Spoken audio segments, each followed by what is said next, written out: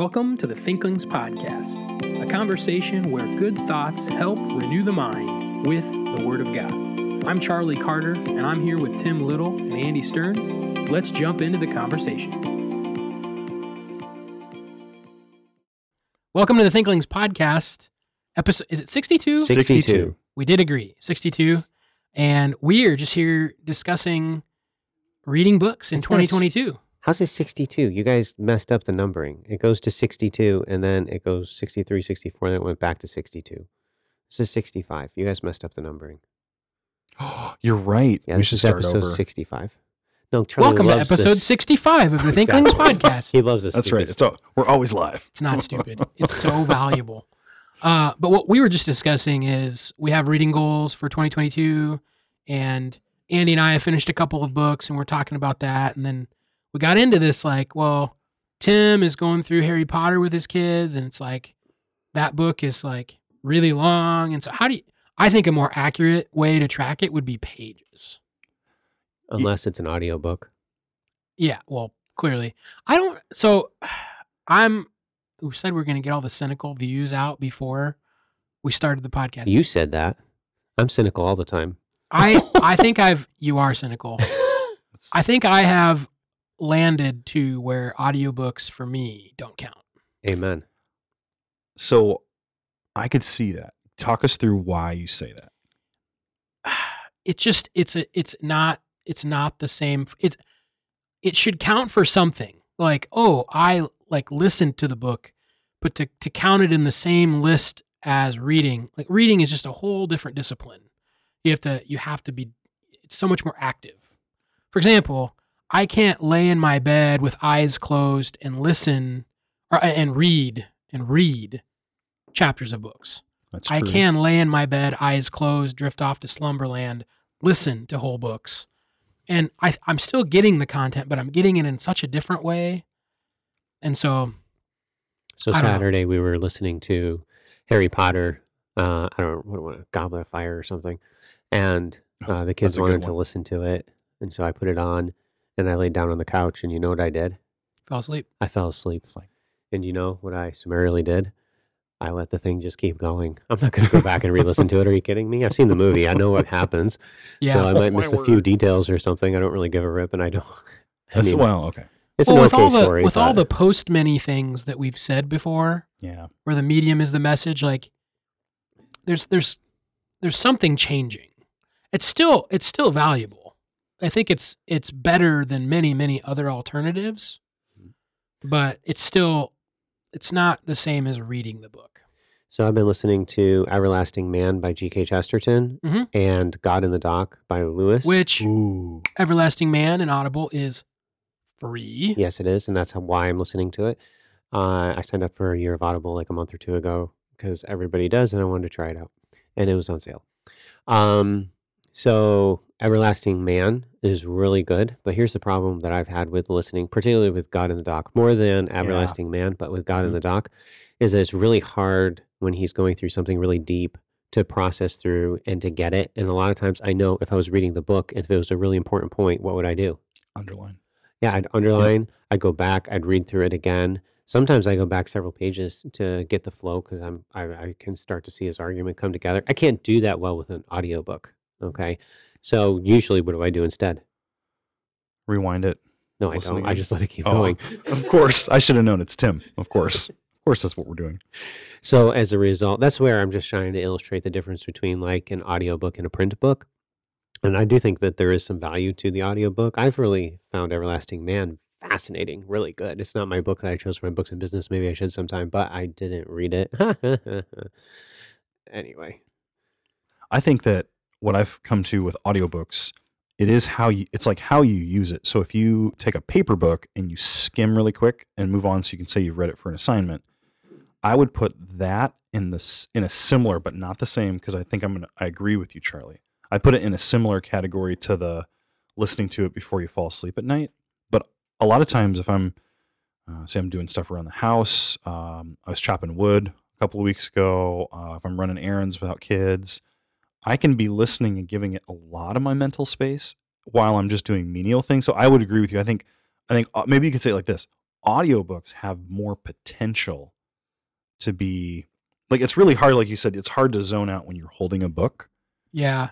I'm with you. So I think kind of getting to the purpose of the book, it's like if you're reading a narrative, like a fictional narrative with the goal, it should be the goal of fiction to like stimulate your imagination and your creativity. I don't see any drop off of an audiobook. And in fact, I think it probably enhances that.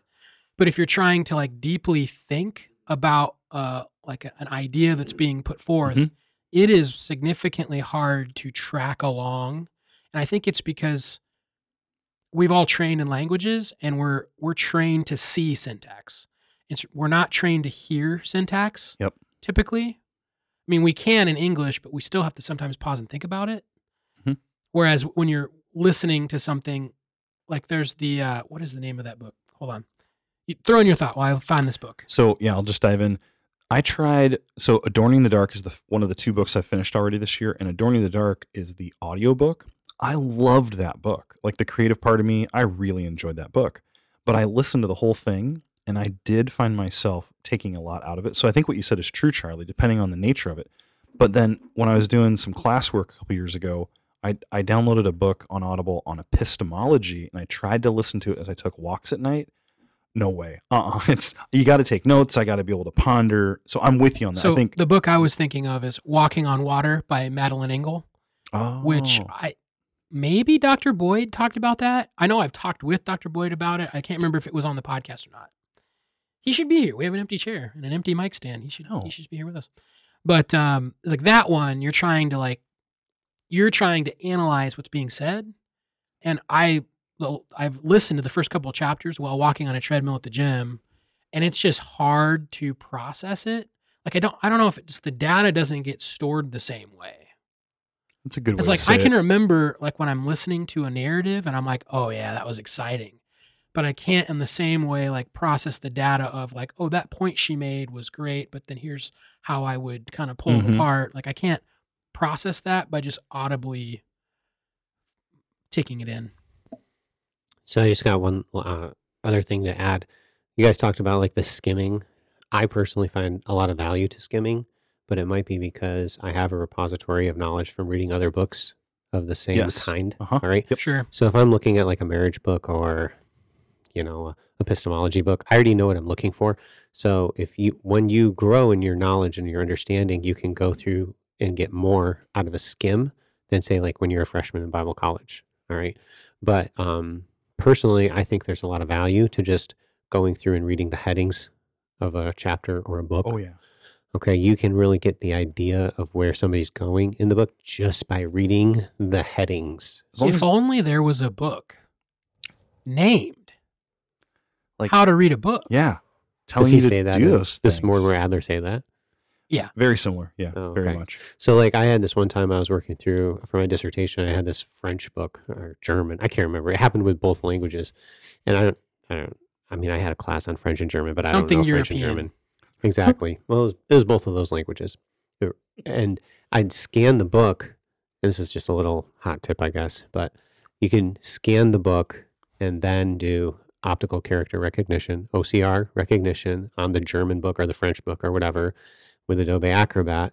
And then you have to select the German or French language. Then you copy it and paste it into Google Translate. That is a hot tip, Tim. Okay. Wow. So if you're ever doing some higher, it really helped me a lot. But anyway, the point being is I knew enough French and German that as I was scanning the book, I always saw the headings and stuff.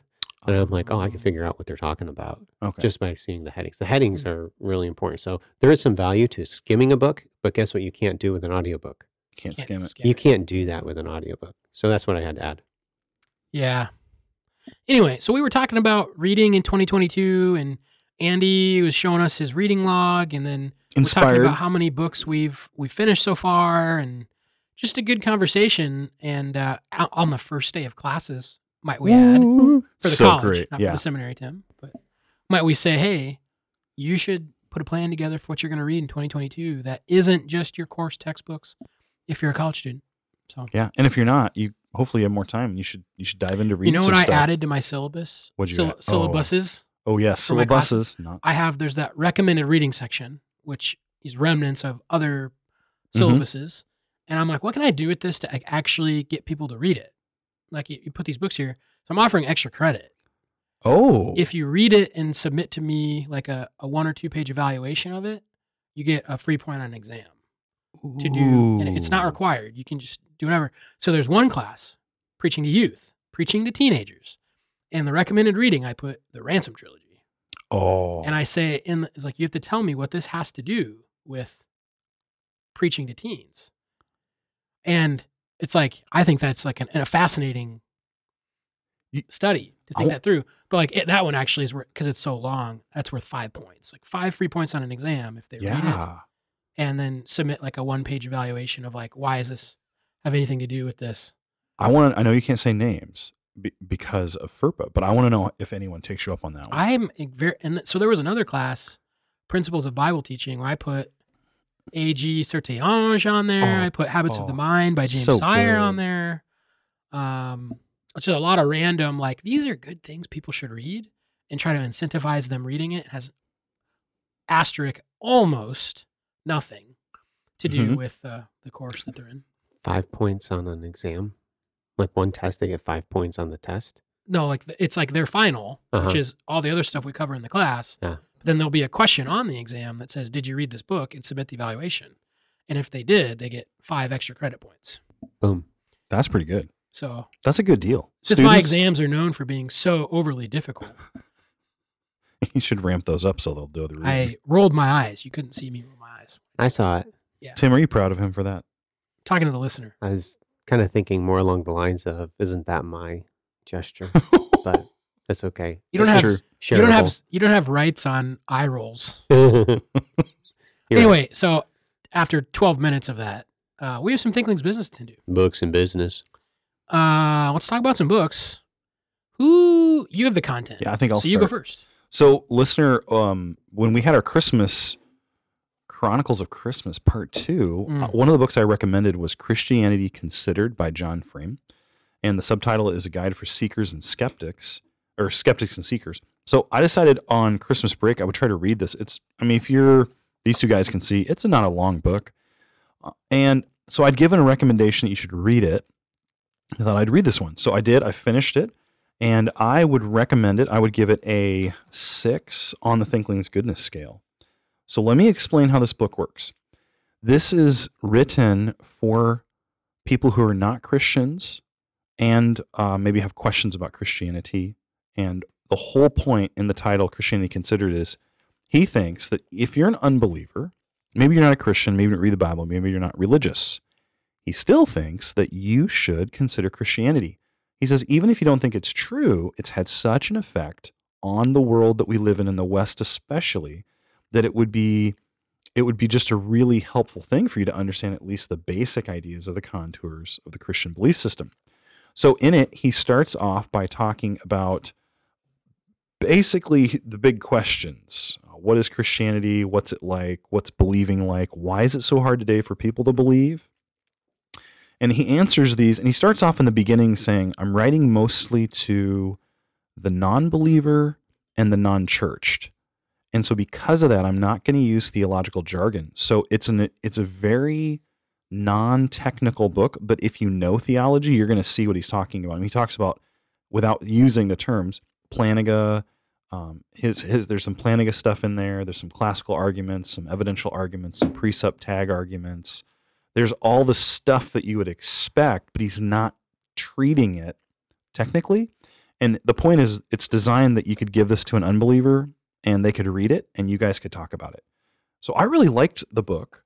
One of the big ideas that he presents in it is the difference between the old mind and the new mind. Essentially, what he's trying to ask is, how come an argument might be put out for someone and one person might be persuaded by it and another person may not when it's the same argument? He says, well, part of that is because beliefs are person variable is the term he used. I think he gets that from George Mavrodos. But the point is that each person is going to have different values and whatnot. He says, so he gives an example of an argument that he hears that's very compelling to him, that to someone else it may not be that way. And he says, why is that? And he says, well, it has to do with your web of trust, your intellectual beliefs. Essentially, he's talking about presuppositionalism. And from that point on, he says, I'm going to talk about one web of commitments and trust and another web of commitments and trust. And we're going to call the first one the old mind and the other one the new mind. And essentially, he's described salvation by this point in the book. And then he walks through various topics. So the written word of God, Jesus, the death of Jesus, the resurrection of Jesus, Holy Spirit, reading the Bible, praying, going to church, reading the church in the world, religion, philosophy, morality, politics, science, return of Jesus. He goes through all those different topics, and then he explains them in like 3 pages most of the time. And he says, now this is what the old mind might say, but this is what the new mind might say. Now, don't you see the problem with this? And he's very non-argumentative. He's very gentle. But the whole point is to get someone thinking from these two perspectives. I thought it was really good. So I would put this book alongside of William Lane Craig's book On Guard, which is it's a positive argument for Christianity. And it's doing it in a classical way. Frame is doing a positive argument for Christianity, but he's doing it by getting you to think about considering it and thinking about why you believe what you believe. So I really liked it. Heartily recommend it. Give it a 6 on the goodness scale. My book has got 2 different titles. The one title is What Did You Expect by Paul David Tripp, and it's now been reprinted as Marriage by Paul David Tripp. It's a textbook here at Faith Baptist Bible College, and it's a common book used for premarital counseling. It's a really good book. It deals with a lot of, it can foster a lot of questions. That's why I think it's helpful for like a premarital counseling kind of a setting. Issues that a couple might run into as their lives are combined. So talking about finances, talking about confession. Tripp in all of his books, I think, has a real emphasis on repentance and confession. It's a good emphasis, and particularly within the marriage covenant, you're going to be sinning against one another. So what are you going to need to do? You're going to need to repent. You're going to have to confess, and you're going to have to forgive. So I think that's a really good and strong emphasis within the book. My one beef probably with this book is, as we've done this even with premarital counseling, it almost has this idea of, man, marriage kind of stinks. I mean, he's not saying that, but because it's dealing with all these problems all the time, it tends to, after a while at least, it seemed in our time with the book, I took a break from it for a little bit and just said, marriage is a good thing. It's like, we don't want to get married anymore because there's all these problems that we're going to have to go through. That didn't happen, but I can see how some might walk away with that perception. What Did You Expect? Redeeming the Realities of Marriage was the original title. The Realities of Marriage. This is the way that marriage really is. But there are a lot of good things about marriage too. In fact, I would recommend marriage. If you are single, then you should pursue marriage. If God has another plan for you, that's fine. And use your singleness for his glory as well. But the order of creation is marriage. And so if there is a door there, then I would encourage you to pursue it. So What Did You Expect? Redeeming the Realities of Marriage by Paul David Tripp. It's been reprinted as Marriage. By the way, just as like a tip-off, like publishers like to do this, especially once a book has kind of saturated the market. If they can add a chapter or 2 and print it out as a new edition, then everybody that did have it, okay, all of that old knowledge is not any good anymore because there's a new edition. Are you following me here? What is this called? Marketing? It is marketing. Okay, you're going to have to buy the new book. It's also a bit of chronological snobbery, all right? The old edition still had all of this right, true information in it. And so, but hey, you got an extra chapter or 2 in the new book. So if you have the old one, you can come pick up the new one at the Faith Bookstore. Of the making of many books, there is no end. Don't get me started. That's not the right understanding of that passage. Well, those books would fall under this umbrella of all books that are reprinted with one extra chapter. Making it relevant to a new audience. I think it's hilarious when there's like preface to the first edition, preface to the second edition, introduction to the first edition. It's like, what are we trying to do here? well, something's changed in the last 15 to 20 years. I don't have a problem with that. I don't have a problem with it. I just think it's funny. Yeah, it is funny. Did you give a rating, by the way? I'd probably put this at maybe a 7. It's a Strong. good book. 7 with a little dark cloud next to it. Yeah. Okay. So it's the thing. It's not a real category. There's 7 with a dark cloud. Well, you know. horrendous. So far in 2022, we have not placed any books on the Shack Stack. Ooh. And we need to bring that back. We I have need an a Shack Osteen Stack. book in my office. I'll try to Ooh, get bring on it. that. I'll Bring try to it. get on that. I thought about the Shack Stack the other day because I read a tweet, and the tweet was, and you'll know instantly what it's referring to. Jesus' love was not reckless. And I'm just like, oh yeah, okay. Anyway, I realized I forgot something that I was going to mention earlier in the podcast. I'm going to mention it now before I get to my book. So my roommate, Jeff, is engaged to Becky, whose dad's name is Jeff. Nothing wrong with that. Well, no, I wasn't implying that. My father-in-law's Tim. Ooh. Oh. So what I found out was, so they were at Christmas, they got Jeff 1 and Jeff 2 shirts, Oh, that's which awesome. I thought is hilarious, by the way. That is really They are funny. listeners of the Thinklings podcast. Oh. And some of you, Caleb, sent us a picture of some books he got that were on the Thinklings scale or radar at some point. Caleb, that warmed my heart, by the way. when I saw Serteon, that. she sent us a picture of Serteon. Warmed my heart. But what I heard from Jeff, I'll correctly name him Jeff 2, is that Jeff 1 on occasion will belly laugh at what is happening on the Thinklings podcast. Whoa. And so I just want to give a shout out to Jeff 1, as I've heard from Jeff 2, like, hey, thanks for listening to the podcast. So I don't know if that was worthy of a belly laugh, but give him a shout out for No, they're in Georgia, correct? down in Georgia. Man, that's like we got a little posse down there in Yeah, Georgia. we do, because your friend, Yeah, George from Georgia. George from Yeah. Georgia. We got the Jeff Philistine. 1 from Georgia. No, he's not the Philistine. He's not the Philistine? He thinks you and Tim are the Philistines. So, and I am correctly identifying him as the Philistine. Amen. So, anyway, so my book, which has nothing to do with any of that, I'm gonna be diligent to try this time on Books and Business. It doesn't always happen. I'm gonna try for 2022 to actually use books that I have finished, Ooh. which gives me Oh. 2 options this year. Last night, in fact, I finished Wingfeather 1 on the Edge of the Dark Sea of Darkness. Because the first time I listened to them, I didn't read them. Me too. And that's, again, strengthening my kind of newer position of the reading of the book. That something was, I knew everything that was going to happen, but reading it was better. Ooh. It was so good. I wrote down a couple of quotes, don't have them with me. So, but and we've already talked about that quite a bit, so I won't use it as my book. The other book I finished was The Road by Cormac McCarthy, which is a Oh. post-apocalyptic book of a father and son and their struggle to stay alive after like a cataclysmic life-ending event on Earth. And pretty much the whole book, they're fending off other people and trying to find food. And it's Was it good?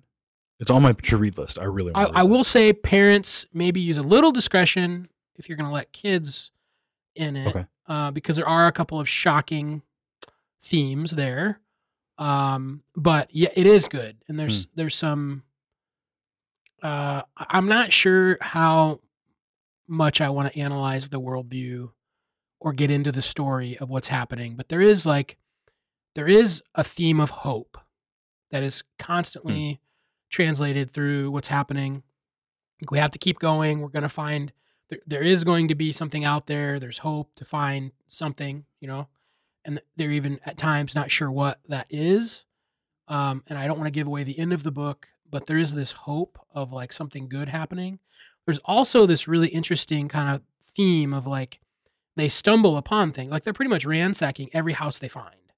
And it's already been ransacked like multiple times by other people trying to stay alive. And there's this theme of like, well, is it okay for us to take this from these people? Well, they're probably dead. Well, why is it okay for us to take it? And there's like this theme of, well, we're the good guys. We are the good guys? Yes, we're the good guys. It's like the father and the son having Uh-huh. this discussion. And at one point, they find some things, and the son is like, "Well, I feel like we should thank the people." And so there's like kind of this like little prayer before they eat to these people that they found their stuff and they're stealing it, but the people are probably dead. It's a really interesting like Huh. thought on morality of like in a post-apocalyptic setting. Like, was it okay for me to take these things? Well, if I don't, I'm going to die, but it's not mine. Like so many stories in the book of like the father like taking things from these houses and places. Mhm. And so there's this theme of the good guys. I thought it was really interesting. I'd probably have to read back through it to really think it through, like to analyze it. Because per the Philistines' request, your friend in Georgia, I try to now read narratives as for narrative's sake Ooh. the first time through. I don't try to analyze them as I'm reading it. So I'm just like, ooh, what's going to happen? Like I'm just reading it for what's going to happen. But it is a good book. I maybe say like there's a movie of it, by the way, I've seen the movie. which about 100 pages in, I'm like, man, I really feel like I've seen a movie about this. Yeah. And I had. With King Aragorn, maybe? Yeah, that is him. It isn't is. It is. Oh, You just don't recognize him at first. I hadn't pieced it. Yeah, the father is Viggo Mortensen. Yeah, it is. Yeah. Yeah, I hadn't connected those dots yet. But yes, I mean, it was. I think if I'm correct, I think I saw it in theaters when it came out. Okay. Like it was like in the. It was a while ago. Yeah, I think I was in high school, but shh, be quiet over there. But I think I'd put it as a 5, like a Okay. 4 or a 5. It's a good story. I do think it has some help. Like, I think it's a thinky, like gets you in a frame of a mindset of thinking through things you maybe don't think about that often, like your death and like how it's going to happen. Mm. So a very Ecclesiastes vibe at points, but not like a negative vibe. Well, Ecclesiastes is a negative vibe. I don't think so. But the book is not a happy book. To quote one of my friends, it's not a happy book. Yeah, so The Okay. Road by Cormac McCarthy, 4.8, round up to 5. I like that. 4.8 round to 5. Okay. So yeah. It's on my list now. I'm going to put it on my list. Well, Boyd recommended it to me. Now Oh, you did he really? Yeah. Yeah. I So wonder if he I got has 2 students people. read it in a class too. He might. I don't know. Which on that note, Leif Unger, Mm-hmm. Peace Like a River, I've ordered 2 of his other books. Ooh. And so I'm looking forward to seeing if they preserve the quality. I had a listener text me this week who just finished Unger. Peace Like a Ooh. River. Wanted to talk about it, but I haven't read it yet. So Oh, and I forgot. I was going to mention we have some people that have sent in books in business. oh yeah, I I- should do that. So here we go. Pull up the email. Aaron Moore. Back in October. Sorry, Aaron. This is a little delayed. Back in October, said he had read the book is On Being a Servant of God by Warren Wiersbe. He gave it a 9 on the Thinkling's Goodness scale. And Tim, we were discussing earlier, he thinks it's worth the read. Yeah. I really like Wiersbe, and that's a good book. Hmm. Yeah, Wiersbe's a pretty solid. Yeah, he's not going to Anything- lead you astray. Anything Yeah. that he has is usually going to be pretty solid. And And attainable. for the sake of time, I don't think I'm going to read through everything here, but he does give some. He has a summary paragraph. This book is for ministers, spelled with a small m. I do like that. Ooh, that's good. As well as for those who are in what we call full-time Christian living, where labors together with the Lord. The fact that your paycheck comes from IBM and not First Church doesn't mean you aren't a minister of the Lord. So, okay, I'm going to have to read that again to get the sense of it. But being a servant of God. And so, Aaron, thanks for sending that in. And none of us, Tim, you've read it. So maybe we'll have to reserve our full review for when we've all partaken. But thank you for sending that in. And if you would like to, you can send us an email at thinklingspodcast@gmail.com, subject line, My Books and Business, and tell us of a book that you've read. And we'll feature it on the show, much like this one. So thank you, Aaron. And with that, do you want to preview what you're going Yeah. to talk about in this episode? Sure. There's a book I read. Well, I didn't read the whole thing. I read It's bits of on it. point for when it's coming out. What? It's perfectly timed because probably everybody over Christmas saw the new Spider-Man movie. Oh my word. And your book is written by Tom Holland. Tim. Oh, he's not going to be able to. I mean, last week, didn't watch the new Spider-Man movie. I'm sorry. I just love that I was going to Mhm. turn to Tim and be like, can you give me a horrendous? But then I remembered what Coco was talking about last week, where Tim has no social awareness of culture, so he's not going to know this. Horrendous. It was What's it last like in week's. New York City, baby? that was such a good line. I'm gonna drink my coffee. So the book by Tom Holland, not Spider-Man. Tom Holland is a historian and an atheist, and what he did is he. Well, Spider-Man Tom Holland might also be a historian and an atheist. Can I just tell you? Listen.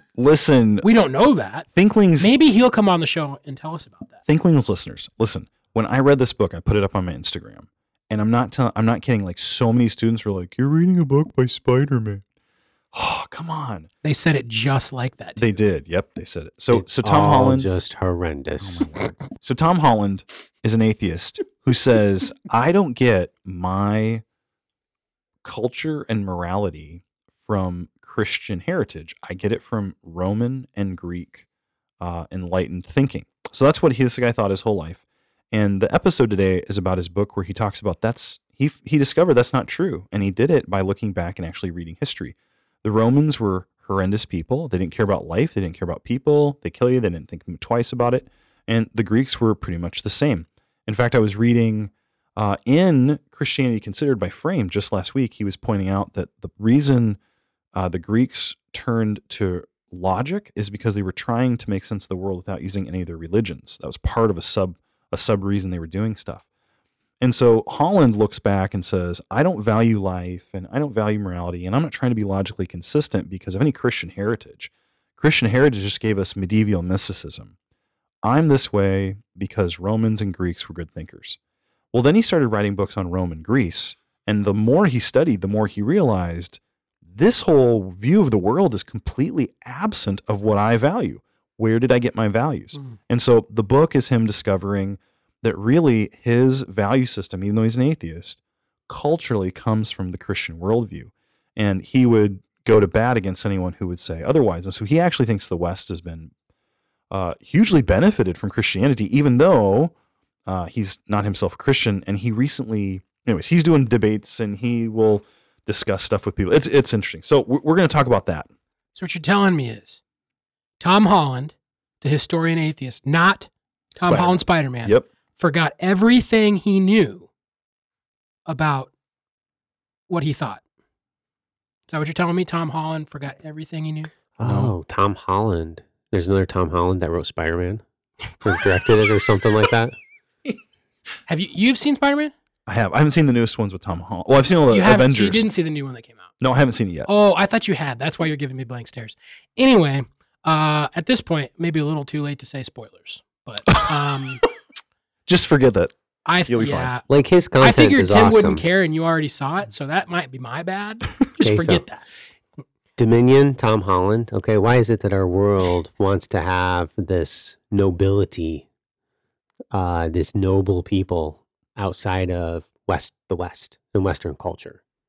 Because then they can create a noble person that's not Christian, a noble person that's not associated with Christian morals. But guess what happens when you take Christian morals out of the equation? What do you get? Arbitrary set of rules. Yeah, you get this savage people that are just murdering each other or whatever, whether it's the Romans or the Greeks or the Native Americans or the whatever, okay? Without Christianity, this is what you get. In Coco, last week when Coco was talking about the story of reality with us, part of what he was pointing out was this very thing that you can live. He said it, the way Schaefer said it is you have to live in God's reality. So even if you deny it, and I think that's Tom Holland is an example of that. He was living in God's reality, trying to deny it, but he kept bumping up against evidence and facts, and he took it seriously. So that's what we talk about. I like the discussion. I thought it was a good one. Cool. Well, hey, enjoy that, and we'll be here again next week for episode 66 of the podcast. Enjoy. Let's have a conversation today about Western civilization. Part of the reason I want to talk about this is because I do teach apologetics, and so these sorts of things pop up in my news feed. So today I want to talk about partly about a book, but partly about an idea. There's a book called Dominion, How the Christian Revolution Remade the World, and it's by a man by the name of Tom Holland. Now, if any of my students are listening, stop making the Spider-Man jokes. This is not that Tom Holland. The First time I was reading this, I posted it on Instagram that I was reading a book, and everyone started making Spider-Man jokes. It's a different Tom Holland, people. Oh, So this brother. this Tom Holland has written a number of historical works on Greco-Roman historical stuff. So he has one on Julius Caesar called the Rubicon. He's got some other ones. He grew up in England, and he was an Anglican, like everybody, or he's a Christian, I should say. I think he was an Anglican. And as he grew older, he really liked dinosaurs. But at church, someone said how old the dinosaurs were. I think they were showing a flannel graph, and they showed the dinosaurs coming off the ark. And he thought, that's not possible. It's got to be much older than that. So he says even at 6 years old, he had the seeds of doubt planted. And eventually, he loved the dinosaurs. He loved old things. And he decided he didn't believe in Christianity. So he's this guy. He's a historian. He's studying. And as an atheist, he had a moral code, just like everybody. So now this is me as a Christian speaking and interpreting his life. Everyone has a conscience God's built into you, and just because you deny God doesn't mean that conscience turns off or goes away. You can deaden it, but it's very hard to live in God's world unless you live according to how God's created it. Francis Schaeffer says you can. It's something like you can say whatever you want, but you still have to, at the end of the day, live in reality, which is God's world that's created with a moral order. So anyways, so Tom Holland, as he's doing his research, he would always think of himself as getting his value system from not Christianity. That's what he would say, I'm not getting my understanding of right and wrong from Christian teaching. And if you'd asked him where, he would say, well, this is obviously coming from the Greeks and the Romans. So the Greeks had lots of moral theories. You think about like Aristotle's Nicomachean Ethics. You think of Plato, his Transcendentals. You think of Socrates asking, what is justice? Yeah, Nicomachean Ethics. That's exactly what I was thinking. Is that the right way to pronounce that, by the way? I think it is, but I could be wrong. Nicomachean. Let's keep Because going. if it's Who Greek, cares? the CH is going to be a key. Who Yeah. cares? I think that is right. Because I It's just right. feel proud at this point to have cited that in a work before. 2 points to you, Charlie. And Two you don't Western cite it civ- like everything else because it's a primary source. So you, in Turabian, you'd put a in-text citation with like all the little dots and like the call signs and stuff. I'm proud that I know what that is. I think if Dr. Boyd was listening, he would. I don't think he'd give you any points. Well, but he would. be First, happy. Dr. Boyd is definitely listening. Oh yeah, sorry. We assume that. And Reed second, he would correct me on everything I just said because it's he probably would. It is a He- primary source and is cited, as you said. That is very good. And make sure, theological research students, that you look it up, the correct abbreviation in the Society of Biblical Literature Handbook. Or if you want to do it the janky way, you Not while I'm taking a drink of hot coffee. so He's the talking about doing it such a good way, and then so don't do it the janky way. here's the way that so there's ways on the internet to find where sources are cited. And so like, oh, this source is cited by these people. And so I think her name is her. I think it's a her. Turabian. McIntyre. Oh, never mind. But there's a book on virtue. I think that's the right book. I don't even know, but I saw that this book cited Nicomachean Ethics. And so I Google booked it and found the pages and matched what that person did because they're like a top person in their field. I'm like, if that's how they did it, I'm at least in the ballpark. Yeah. So anyway, I think that's a great idea. But let's ask the theological research professor at the table. What do you think, Dr. I think it'd be more profitable to talk about Tom Holland's experience in atheism. Okay. I've seen some movies that he's in. Oh Come my- on. Oh, all the students are cheering for you right now, Charlie. So where in the world was I? Okay, so Tom Holland, he would say that he's getting his virtues and his moral opinions and positions. He's getting it from Greece. Now, in the Enlightenment era, what happened is the philosophers, the Voltaires and I'm blanking on all of them. All the writers, Montesquieu and Nishi. no, he was a little later, but yes. I'm thinking more like Rousseau and Sure, all those guys. yeah, those guys. So what they did is they were, in a sense, they were trying to rip themselves away from the medieval church They didn't want the church. They didn't want God to have anything to do with their life. So if you remember back to our episode where we interviewed Kevin Bowder and we talked to him about the pre-modern, modern, and postmodernism, they were at the modern divide where they were jettisoning all pre-modern thought. For them, that meant going back over the medieval age and going back to the Greek writers and finding out what they said. So it's interesting. You look at some of the scientific developments, and that's part of why Copernicus is rethinking with Galileo and all them how the solar system works, because there were some earlier Greek thinkers who had different ideas. So Holland sort of makes this assumption in his own life that, hey, this is why I have the value system that I do. That I value people. I give them dignity. I think there's morals and we should behave by them. So he has a really well-known article that came out called Why I Was Wrong About Christianity. And this came out a couple years back. And so I'd read the article and thought, this sounds fascinating to talk about. I might bring this up in apologetics. I might bring it up in Western Civ. And then I got his book, Dominion, and I realized that the bulk of the article from New Statesman, Why I Was Wrong About Christianity, is actually in the introduction to Dominion. So if you want to read this, you can either get his book or you can find the article online at newstatesman.com. And so I'm going to quote some of his own words from this article, and then we'll have a little conversation about this. He explains in the article that as he came of age and he had doubted Christianity, he began to, like later on in his 20s, start to study the Enlightenment thinkers. And so he says this, he says, by the time I came to read Edward Gibbon, by the way, Edward Gibbon is famous for his treatment of the rise and the fall of the Roman Empire.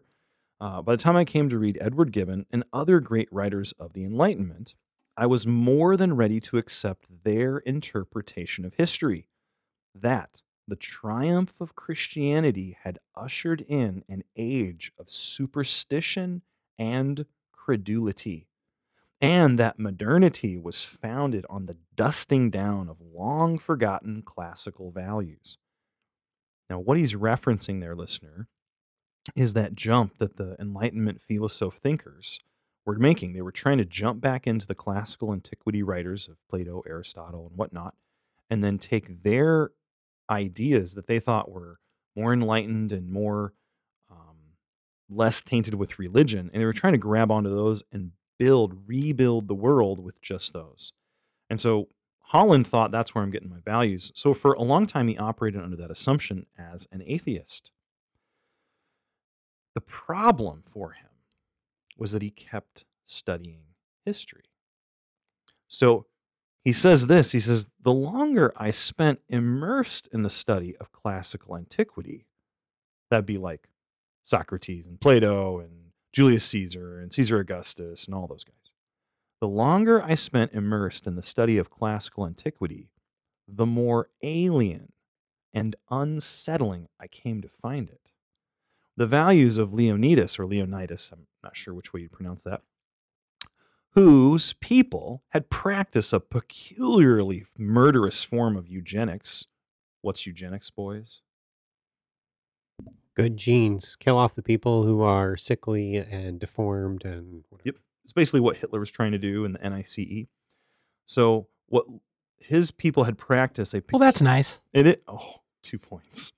A peculiarly murderous form of eugenics, and they had trained their young people to kill the uppity Untermenschen, which here Holland is referring to the Nazi term meaning inferior people. So if you think of the Übermensch, that's the overman or the superman. The Untermensch is like the underman, the inferior man. And so I don't think no one in the Enlightenment would have said that. He's using that as shorthand to say even the people in classical antiquity saw there were people that didn't measure up to their standard of what was good. And so what do? You just exterminate them.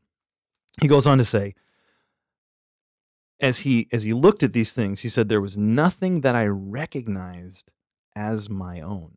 Now, he has been saying for a while now that when he looks back at the classical writers, he says, that's where I'm getting my moral outlook in the world. I'm not getting it from fuddy-duddy Christianity. Then he actually looks at the classical writers and he starts to see that it looks totally foreign to the way he's living. He goes on to say, nor were those of Caesar, who was reported to have killed 1 million Gauls and enslaved 1 million more. It was not just the extremes of callousness that I came to find shocking, but the lack of a sense that the poor or the weak might have any intrinsic value. As such, the founding conviction of the Enlightenment that it owed nothing to the faith into which most of the greatest figures had been born increasingly came to seem to me unsustainable. So to summarize that last statement, the Enlightenment thinkers said we're rebuilding the world from a modern, well, they wouldn't have said modern perspective, but they were using a modern outlook. And they were expressly saying we're not doing anything based on Christianity. He believed it. Then when he went back to look at the classical antiquity writers, it looks nothing like the way people live today. It was a lie. It was. It was. He They were wasn't. deceived. I mean, I don't think Yeah. they thought they were lying. They thought that what they were doing was true, but Mhm. that's what sin does. It deceives you. Yep. So they're self-deceived. So he goes on to say it's really interesting. He now talks about Voltaire, and he says this. He says basically, even Voltaire, who was not a friend of Christianity, he was one of the philosophes. He cannot say that he was unaffected by the spread and influence of Christianity, even though that's kind of what he attempts to do. So here's another quote from the article, and which is also in the book. Every sensible man, Voltaire wrote, every honorable man must hold the Christian sect in horror. Okay, that's a quote from Voltaire. Holland goes on to say, rather than acknowledge that his ethical principles might owe anything to Christianity, he preferred to derive them from a range of other sources, not just the classical literature, but Chinese philosophy and his own powers of reason. Yet Voltaire, in his concern for the weak and the oppressed, was marked more enduringly by the stamp of biblical ethics than he cared to admit. His defiance of the Christian God, in a paradox that was certainly not unique to him, drew on the motivations that were, in part at least, recognizably Christian. Now, here you have Voltaire, who is writing against certain forms of power and whatnot in his day and age and saying, hey, there's people who are oppressed and there's people who are weak and you can't just mistreat them. What Holland is saying is that Voltaire, in his modern outlook, his non-Christian outlook, he actually can't build a case for that. And when he values the weak, he's actually drawing on his Christian heritage more than he realizes. So it's an intriguing little article. He concludes with this thought. He says, today, even as belief in God fades across the West, the countries that were once collectively known as Christendom continue to bear the stamp of the 2 millennia-old revolution that Christianity represents. It is the principal reason why, by and large, most of us who live in a post-Christian society still take for granted that it is nobler to suffer than to inflict suffering. It is why we generally assume that every human life is of equal value. In my morals and ethics, I have learned to accept that I am not Greek or Roman at all, but thoroughly and proudly Christian. So it's a really fascinating article.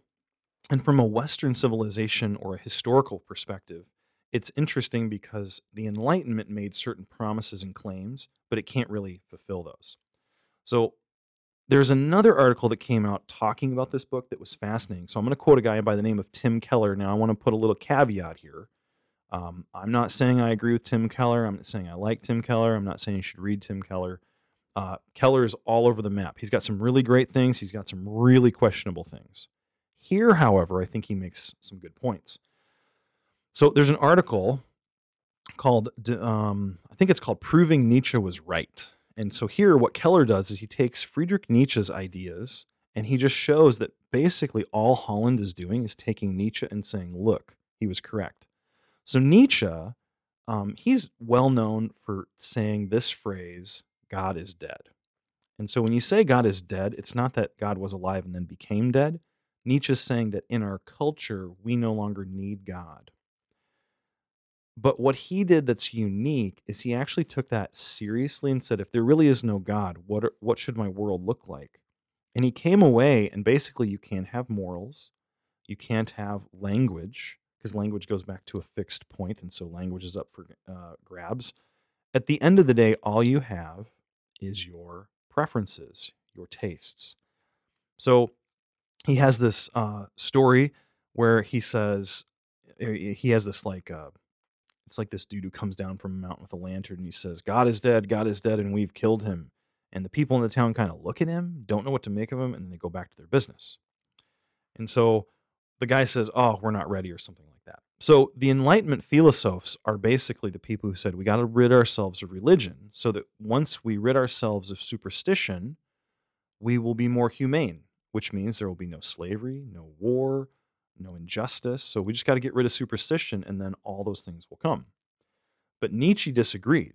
And Nietzsche said that all of those moral values that the Enlightenment thinkers are rejecting by rejecting God are the very moral foundations that they needed to value the poor and the helpless and the weak. And so basically what Holland is doing is he's just showing that Nietzsche was right and the Enlightenment thinkers were wrong. So what's the value of this book? I liked the premise. I think as a history teacher, it was fascinating. And I think as an apologetics teacher, it's also fascinating. I think it's not really like an evangelistic book per se. So you read this book, Dominion, it's not saying, hey, you need to be a Christian, you need to repent of your sins and get saved. That's not the point. He's simply saying that Christianity was a revolution that affected all of the world, and to reject God is actually to reject much of what has made our world as, I don't know if you'd say, as good as it is today. He compares our world to the culture of Rome and Greece to show that those are not Christian cultures and they're horrible. You wouldn't want to live in Rome or Greece. It was a horrible place to live. But in the West, there are different value systems that are great. So he thinks that the more we get away from God, the more consistent we are, the more we're going to return to like a paganism. So looking at our time, I'll just give one more thought here. So then the question is Tom Holland a Christian or something? I cannot tell. I've looked on for an answer for this online, far and wide. I can't find anything. There's an interview that he did give where he discussed his research with, and this is on the author is Esther O'Reilly.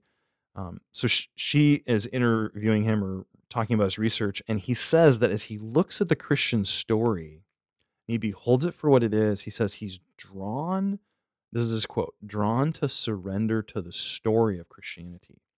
So I'm not really sure what that means, but it seems like when he looks at Christianity, he says, this is really good. That's what I want to be good. That's what I want to be true. So if I had to put him in a camp, I'd say he's probably more like a modern day Jordan, Jordan Peterson. He's not a Christian, but he's said some things that challenge the typical leftward narrative, I would say. So I would say Holland is about like that. Okay. So what do you guys think about that stuff? Give me your thoughts. Well, it sounds like some really interesting historical studies that, first of all, I was not aware that the Enlightenment was trying to revert back to classical thought, like Roman and Greek. I knew that they were reviving the classics, but that they were seeking to transcend Christianity by reverting back to that pagan culture was interesting. Yeah, I don't think they wanted to be pagan. I think what they saw was when they compared Christianity to Greek philosophy, they wanted the Greek philosophy. That'd probably be a way to say it. Yeah, and that makes sense too with the Enlightenment, with all of these scientific developments that are happening, and to want to distance yourself as a thinker from this old, outdated, archaic religion. That is not enlightened. That's the opposite. You can fairy tale stuff, like that's not real. It's myths, it's whatever, stories. But then to try and distance yourself from that, but then still have this morality in a sense. Mm-hmm. And I thought it's fascinating as he dives into this. He's like, I was wrong. Yeah. We don't want that. Yep. It's very similar to Peter Hitchens, who's Christopher Hitchens' brother. Yeah. In his book Rage Against God, he was a Trotskyist and a communist, and he was a journalist. And he got stationed in Moscow during the Iron Curtain, the Cold War, during the height of communism. And he went to Moscow thinking, yes, I'm going to the communist Mecca. He was so excited. After 10 years, he's like, this is bankrupt. So it's like another situation like that. Like, hey, this is what I want. You go look at it. And that's horrible. And what comes to my mind with that thought is, I think a common argument against moral relativism, which is, you're a moral relativist until someone steals something from you. Yes. Like, oh, give me that. Well, you can't take that. Why not? Yep. Really good. And so kind of that same idea is like, oh, this is what I want. Ooh, no, Nope. this is not what I want. Yeah. There's definitely I think there's a strong trend of that in his writing here. Like, oh, I thought that'd be great, and it's not. So the title's Dominion. What's up with Dominion? And by the way, the thing's like huge. I mean, I see I that know. thing sitting on the table, and I'm like, man, We Quite girthy. we got 594 pages here, and it's not. I mean, it's oh, not. It's that's like not that 10, long. 10, 12 point. It's big. It's thick paper. hmm So How does it read? Does it read slow? Does it read fast? it reads a little slow. So I've read. I've dipped in and out at different chapters. This is one of those books. I got it because it's in my field in 2 classes, and I'm trying to burn through what I can of it.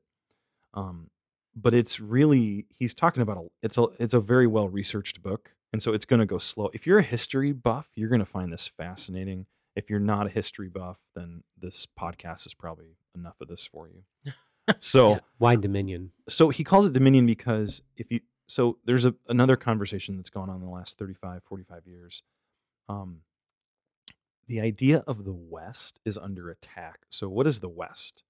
The West is basically European heritage that has grown up in Europe, centered around Christianity or Christendom, maybe because you're including the Roman Catholic Church and whatnot, which then came over to like Canada and the Americas. And so that's considered the West as opposed to like over in the East where you have like Middle East type religions and or Eastern Buddhism, Chinese, Asian kind of religions. Oh, okay, so maybe kind of like Dominion isn't even the colonialism. So I don't know if so part of what he does actually, I don't know if he would say it like that, but he talks about the sins of Christianity. And I'm glad he does this. I have not done enough reading of it to know what he's saying. That's fine. But part of the reason he definitely thought Christianity was a problem was things like the Crusades. I mean, look at the sexual abuse scandal in the Catholic Church in the 70s and 80s. Massacre of Indians. Yep, and- lots of that kind of stuff. And so he was a typical atheist who thought all the problems in the world went back to Christianity. He's not going to excuse any of that stuff. Like one of the chapters I was reading at the end, he was talking about.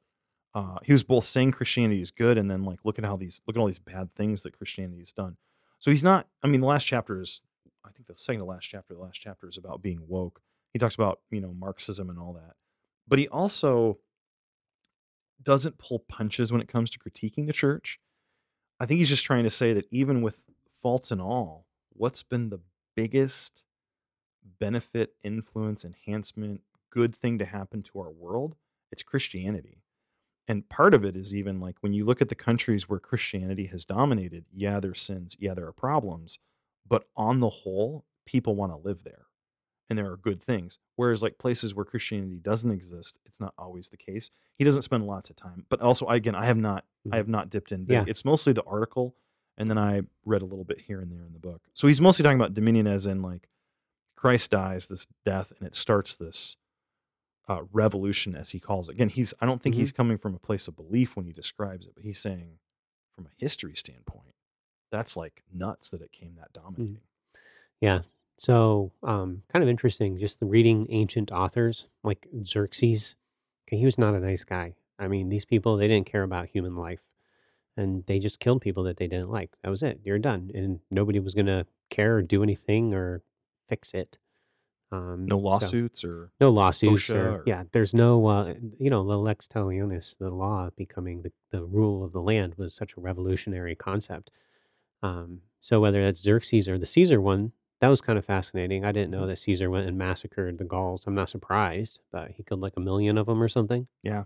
And the greatest thing about, so Caesar needed an army. He has this big campaign over on that side of Europe and slaughters people, wins, and they take a bunch of slaves home. And that ended up being good for the commanders, but not for the rank and file soldier who went to war to hopefully make some money to go back and pay off their debts. And then they come home and they lost their job to these slaves they brought home from the battles. It was like a Whoops. horrible situation for them.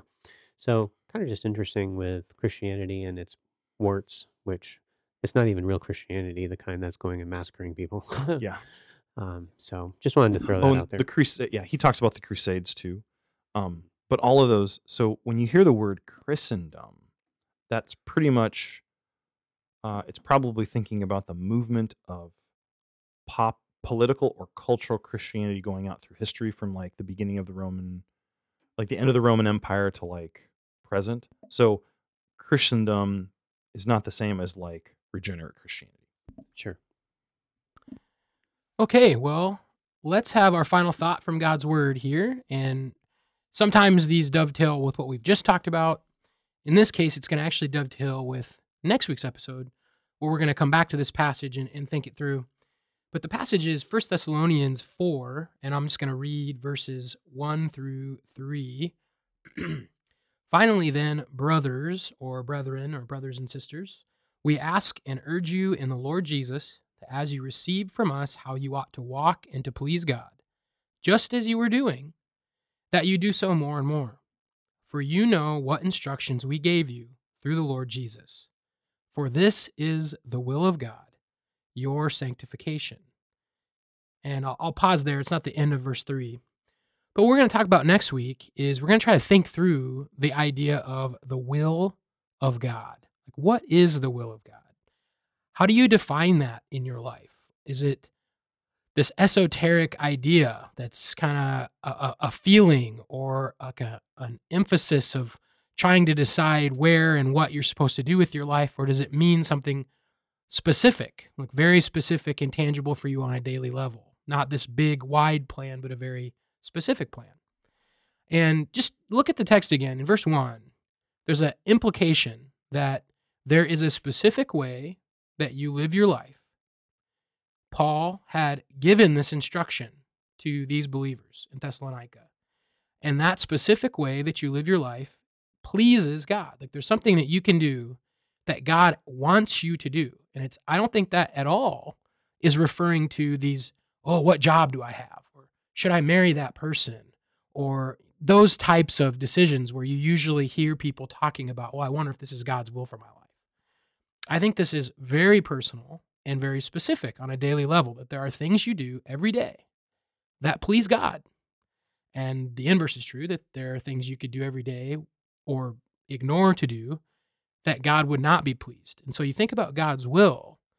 What are the things that God has asked me to do? What are the things I can pursue each day that I can do to please God? And what's great about the Thessalonian church is that not only are they doing this, they learned this from Paul, they were being consistent to do this, and so he's exhorting them to do it more. So this is a great example.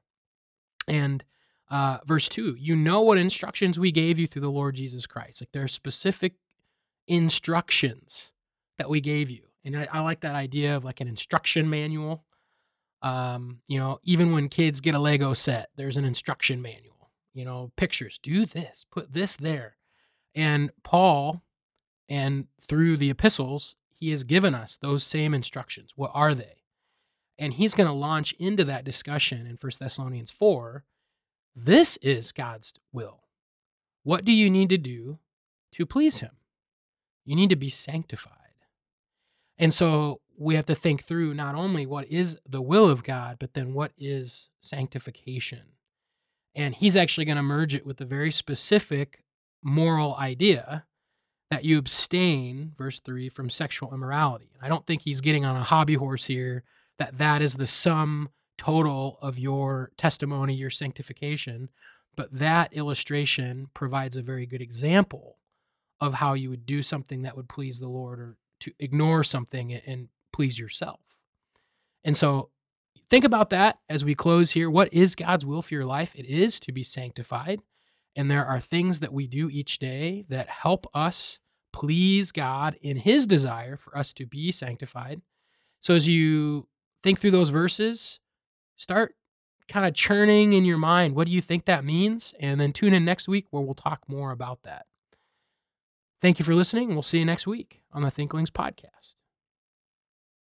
Thank you for listening to this episode of the Thinklings Podcast. We would love to hear from you. If you have any feedback, suggestions, or potential topics that you'd like us to discuss, you can contact us through our email, thinklingspodcast@gmail.com. Remember, don't let this conversation end with this podcast. Read good books, talk about them with your friends, and always continue to cultivate your mind. See you next time.